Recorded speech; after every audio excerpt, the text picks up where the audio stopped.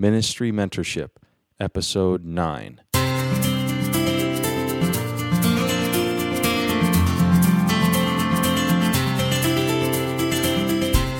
Hello and welcome to this episode of Ministry Mentorship. This is Jacob Tapia, and you're listening to a podcast dedicated to connecting apostolic leaders with young ministers for the purpose of helping them develop in their ministries. In this episode, we're going to be talking with musician, songwriter, and worship pastor Mark Condon. Mark is a well-known leader in the worship movement and has had a tremendous impact on Pentecostal music and worship over the last several years. It was a great privilege to be able to talk with him recently, and I'd invite you to listen as we talk about fulfilling the dreams and the purpose that God has for our lives. All right, we're here today with Brother Mark Condon, and he is the founder of the Mark Condon iClub. Him and his wife, Carol, have 4 children, and they live in Columbus, Ohio, where they're presently working on staff at Turnpoint Church as worship pastors. And Brother Condon travels extensively across the country doing concerts, music conferences, and many other ministry engagements. And I personally have been able to work with Brother Condon a little bit. He was at the first conference that we had at Gateway College when I was a student, and I may have tried to impersonate him at one time or another in other comedy events, but he's agreed to be with us today. Brother Condon, thank you for joining us. Well, thank you. It's great to be with you.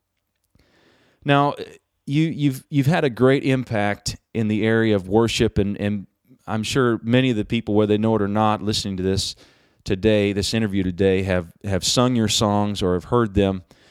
What's the driving force behind your vision, your passion? Well, the driving force behind my vision is to wrap worship around the world. That's what I get up every day and of my life practically and realize that whatever I'm doing needs to revolve around that mission. Whether it's writing a song, whether it's hosting a conference, whether it's leading worship in my church, or whether it's speaking at a worship conference, like I was at Gateway. But it's always been my passion since probably my early 20s, and will probably forever remain my passion at some level. I want to help as many churches, worship leaders, and teams not only have great worship, but to help them lead their people into the manifest presence of God. So that's what drives me every day of my life. Now, we're talking to young people that are just starting out in their ministries, developing in their ministries, and I want to kind of focus during this interview on dreams, and you've obviously have had dreams, and many of these people right now that we're talking to are saying, you know what, I've got a dream, I've got a vision that I feel from God. How do we know when a dream is from God and when it's from the flesh? Well, this is a great question, and I think we often complicate this probably more than it needs to be, because I believe that God uses what we really desire and what we've prepared for and what we've done our due diligence on, and also mainly and most of all furthers His vision or His passions. And if those dreams line up with His passions and all this criteria, in my opinion, is get to work. That doesn't mean we've got it all figured out or we feel 100% qualified all the time. That doesn't mean that we no longer feel inadequate, because the truth is I think you'll probably always feel, in fact, I think you probably should always feel inadequate, because I think the vision ought to be bigger, or the dream ought to be bigger than what we can achieve on our own. And I believe that God does that, so we will lean on Him and walk in faith. Now, how do we develop our dreams? I think there's a lot of people have dreams. I mean, most people have dreams at some level, or, visions of what they would like to accomplish, or dreams of what they would like to accomplish in life. And so I believe we need to sit down after we know what that is, that we really feel like it, this is what, it just keeps pounding on me, that this is what I need to be doing. Once you know that, then I believe you need to sit down and create a plan. And create a plan that will be pretty much right where you are. If you don't create this plan, the deal is in 2 or 3 or 4 or 5 years from now, you'll be sitting right where you are right now, frustrated, because you've got all these dreams in you, but you're just spinning your wheels. You can dream all you want, but if you don't have a plan and work that plan, the dream just remains in your heart and in your mind. I believe that Joseph wasn't released from prison not because he was a dreamer. I don't believe Joseph got out of prison because he was a dreamer. I believe Joseph got out of prison because he had a plan. And Pharaoh, when it came right down to it, Pharaoh put him back in prison after he interpreted the dream. But then he said, okay, who's going to help us accomplish this? And he realized that Joseph was the only one that had a plan. So he went and got Joseph back out of prison. So I believe that, our plan is what allows us to step from the present into the future and acting on that plan. And faith is action. And it's getting out there and actually, getting to it and accomplishing something. Otherwise, people, we get scared and we're nervous and we just don't ever act upon it because all we can see are the obstacles and all we can see is what happens if it doesn't work. But I believe that God wants us to walk in faith. When you think about the disciples, they even had Jesus with them. But he said, hey, we're going to the other side. And they get halfway, and what pops up? Major obstacle. I believe Jesus was probably in the bottom of that boat, probably smiling, thinking, how long will it take before they actually come down here and get me? And finally they spaz and they finally said, somebody go get him. We're going to drown. God brought us all the way out here, and now he's just going to let us, go overboard and die. And they start thinking the worst. And so he comes up there and he says, peace, be still. And he gets a little frustrated with him, because he said, and then I have to tell you one of the last things we said is we're going to the other side. And so I think we need to know, faith comes by the word of God and by hearing and we just got to know God's putting this in us. And I believe if we don't act on the vision that God gives us, then God will diminish our resources to match the dream or the faith that we have. I believe that God's got people and he's got finances and he's got all the resources we need to move forward. But if we get scared and we don't act on that, I believe God will just shrink and say, hey, I'll put this back for somebody else who will take this step. And so I guess I've always thought I don't want God to put my stuff back for somebody else. And I want to get a plan. I want to start working on it and make it happen. Did you ever experience any setbacks or criticism when you first stepped out? You're talking about going forward and getting involved. What can we expect when we do things like that? Well, first of all, yes, you always have criticism. There's always, and that's in every field. I mean, my father-in-law was a cement finisher, and everywhere we went, he was always saying, I wouldn't have done it that way. I wouldn't have done it that way. And I think it's the same thing in ministry. And the truth is sometimes we make mistakes, and we look back and say, you know what, do it over again. I don't think I'd have done it that way either. Right.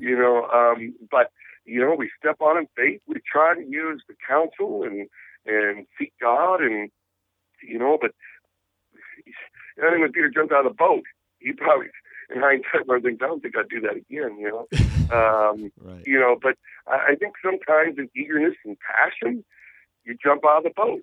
And I guess I've always thought I'd rather be a water walker, than a boat talker. And let's step out. Who cares who criticizes? Let's just do our best to seek God, stay humble, and do what's right that God puts in our lives. Who are some people in your life that have been an encouragement to you in your ministry and the things that you've done? There's lots of people that inspire me. I'm always inspired by people who just step out, and make it happen. A couple of years ago, let's just talk about Brother Bernard, I guess. A couple of years ago, I've never had the privilege in all my travels to be in the same venue as Brother Bernard. And so right after he was elected, I was doing a power worship conference, and they were hosting it in his church there in Austin, Texas. And I didn't really know a lot about Brother Bernard, other than, I'd always heard good things, but, never met him personally. And when I got there, in his vestibule, they had almost like a wall of things and a timeline of things that they had accomplished since his time there. And I was so just pumped, by realizing that this didn't happen accidentally. All these things, all the churches that had started and the churches that were built and things that happened in, I can't remember the exact same time, but I think it was less than 20 years. And I mean, many, many churches. In the time that most people are trying to dig out a church, they were digging out many churches. And so, I guess I'm always fueled by people who have good plans, not just dreams, not just talk about it, not just pray about it, not just hope about it, but they actually have a plan, that gets it done.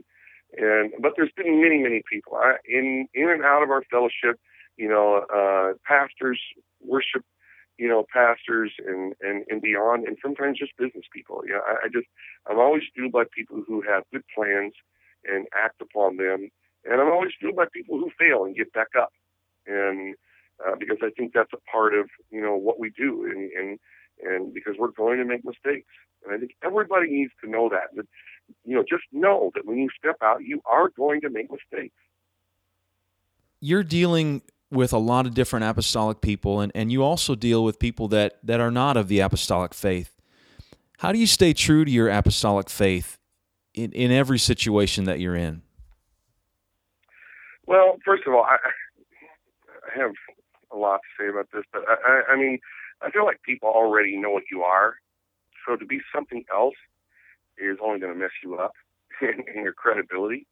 And so I just think that you just have to determine, right up front what you are, who you are, what you're going to be. Because if you don't determine it, your peers and your friends will eventually determine it for you. And you'll follow, what's comfortable. And so a long time ago, Carol and I sat down, and we just said, what are we, and why do we believe it? Do I believe it because my pastor? Do I believe it because of my parents? Do I believe it because of an organization? And I've come to the conclusion that I don't believe it because of any of those three things. I believe and I do what we do because it's right for our particular family. And I'm not saying it's what everybody else has to do or should do, but my prayer early on was, God, help me to be consistent to what is right for my wife and for my children, and that just has never changed. Much has changed, and I think again it comes down to your vision and how clear that vision is in your life, and what kind of a plan you have. And I feel like if you don't have a good vision and you don't really know why you're doing what you're doing, then life just has a way of derailing you, because it's going to give you the obstacles, and it's going to give you the hurts, and it's going to give you, the challenges. And if you don't have a good, clear vision of where you're going and why you're going there, then I believe that life will just derail you. And one day you'll wake up, because you're living so unintentional, you'll live somebody else's dream. Wow, that's a very powerful thought. And I know sometimes as young people, we can look at maybe somebody that's wavered on their beliefs or their vision, and we can say, well, they're doing it and they seem to be okay and everything seems to be working out for them. How would you respond to that? Well, early on, I had all these questions in my own mind, and I remember sitting in a hotel room one time, praying, God, I don't want to do something that will slowly cause me to become numb to what I believe and to who I am and what I am. And I just feel like I had a good talk that night in that hotel. I still remember it. It was in Georgia, in the Atlanta area, and I just, had a really good conversation. I think that set me in a strong direction for the rest of my life. And the bottom line is this, I had to determine a long time ago that I will not live by fear just because someone else, messed up does not mean that, I'm going to mess up. But also I will say that I realize I'm no stronger and I'm no better and I'm no wiser than anybody else, that I'm just a prayer away from failure myself. So, you have to pray, God, help me not to be arrogant.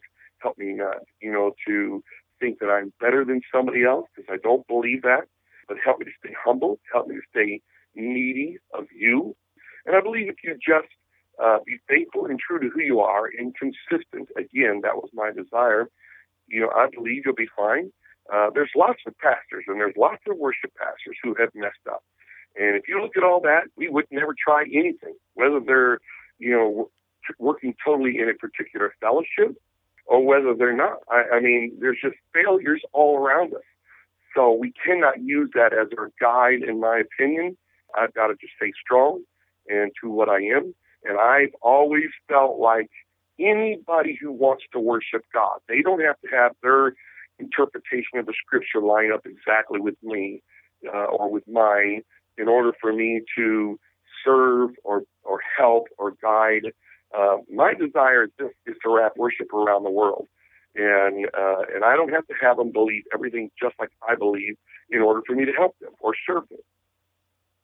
So in a sense, I think you're saying you need to be confident in who you are, in your apostolic faith and what you believe, but at the same time, we need to allow people to be themselves. And if someone doesn't believe things the way that I believe it, then I'll have some leniency for that. They can do what they want, but this is who I am and this is where I'm going. It's exactly what I'm saying. Without a doubt, you must know what you are and it just cannot waver. And this is a really, it's an edge topic, because if you are not honest with yourself and you don't check your own motives as to why you're doing something, if this is about more glory for you, if this is about a bigger stage for you, for years people would say, well, they go on to other things because they want more money. And I really, maybe there are some that have done that, but I really don't think that's the case. I really believe that all of us, especially men, we have this desire to conquer more territory, give me more glory, give me, a bigger stage. And so if that is our motive, then we're going down. I mean, it's only a matter of time. We're going down. And because God will not share his glory.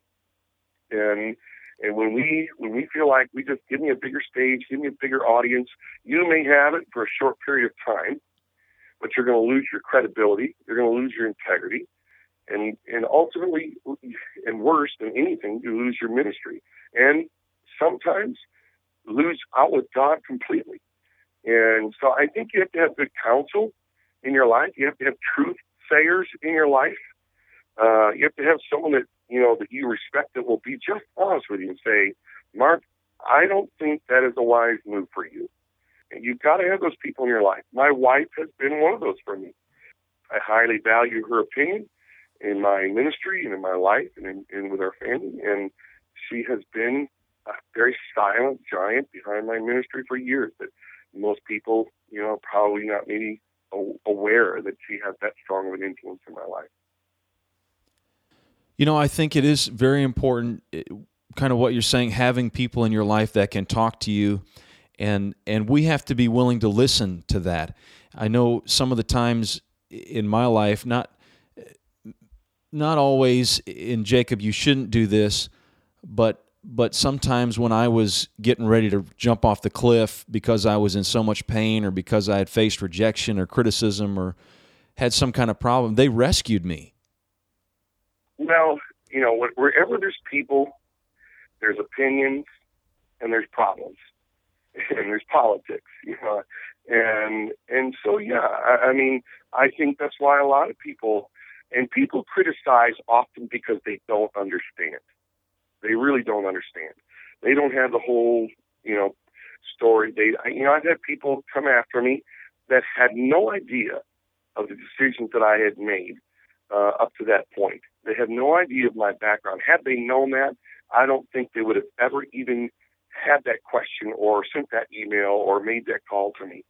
And so you got to know, and you can't be insecure of who you are and what God is doing in your life. And you can't be quick to hold grudges against people because they don't understand. Because God knows I've done it. I'm sort of behind Right. the scenes, look at someone and maybe someone said something about them and I've formed my own opinion. And then one day I meet them and realize they are nothing like that. Right. And then you feel horrible because you've harbored some of these thoughts in your mind and feelings about this person, and they're nothing like that. So I think the bottom line is we just got to be true to who we are, be secure in what God has called us to do, be submissive to the mentors and the authority that God has placed in our life, and be humble before God, and I think you'll be fine. Now, talk to us briefly about worship. This is a passion of yours, and how can we develop this aspect of our life? Often, Brother Jacob, people are always asking, what is the will of God? And there's one thing I can tell you that's absolutely the will of God for every last one of us, because it says it in His Word, and that is, in everything give thanks, for this is the will of God. So if anyone wants to know at least one area of your life, what's the will of God, that is to be grateful. To wake up every morning and just say, God, I love you. I thank you for another opportunity to live. And if we would wake up with gratitude, if we would wake up with thanksgiving in our spirit, and as we're driving down, instead of listening to talk radio and all these things that, just bring us down and discourage us, I'm not saying never listen to that stuff. I'm just saying if we would spend more time thanking God for Right. our families and for His goodness and our churches and the leadership and the upbringing and the heritage. And every time sin happens, it happens because we're ungrateful. And I mean, you think about when David was looking over that balcony, he sinned because he was not thankful for what he already had. He wanted something else. And so when we become ungrateful, we set ourselves up for major problems.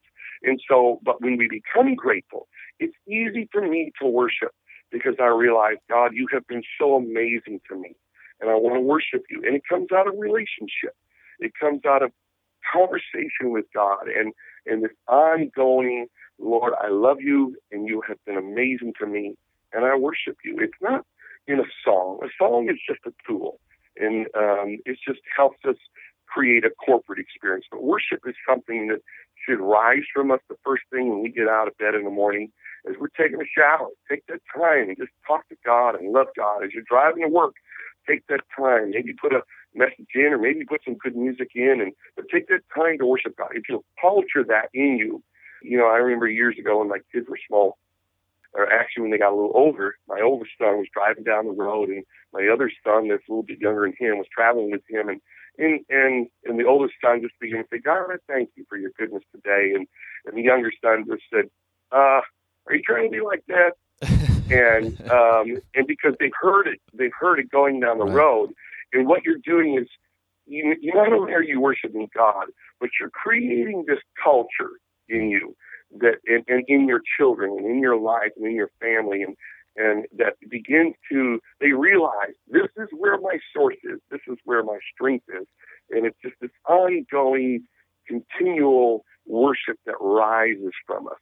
And I tell you, you want a backstage pass to God. His word says, if you will worship me and you'll do my will, then I will hear your prayers. So if you want your prayers heard, become a worshiper. Become someone who's filled with gratitude. And you get this little special backstage pass to God. That's so true. And even in my own life, I've experienced that on many occasions when you're seeking God and you get into that. It's almost like you go into another room or something, and you're just in the presence of God, and you're so close and connected in that time of worship. It's incredible. If you feel like you're praying, sometimes, because I know I'm guilty of this, I get in my little, God, I need this list, and it just doesn't seem like it's going anywhere. All of a sudden I tell myself, you're doing this all wrong, Mark. Just start worshiping God. Certainly I believe we need to ask, but just start worshiping Him and getting His presence. There's never a better time to approach God than once you're in His presence. And, it's sort of like, think about it as your children. The last thing I wanted to come and do is had them come do is walk in my office and say, Dad, I need this, I need that, I need this, I need that. But it's a whole lot different if they walk in and take a couple of minutes and they're saying, God, or Dad, I just thank you for this and I thank you for that. Even though if you think they're patronizing you,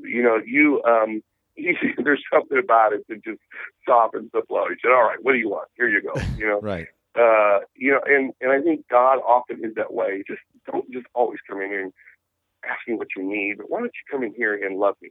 Because I believe that God wants to provide his good things. And he wants to bless us. He doesn't get any joy of anybody being sick or needy. God is attracted to needs, and he wants to help us. But it comes through worship. I believe we were created for one thing, and it wasn't just to give us our toys. It was for us to bring him pleasure. Well, Brother Condon, thank you so much for joining us today. And as we close, how could someone get in touch with you and connect with your ministry? Well, it's pretty simple nowadays. You can go to markkondon.com, which is our website, and connect, through there and send any kind of information or questions through there. And we also are on Facebook and Twitter. And Facebook, you can go to Mark Condon Music and connect to us there.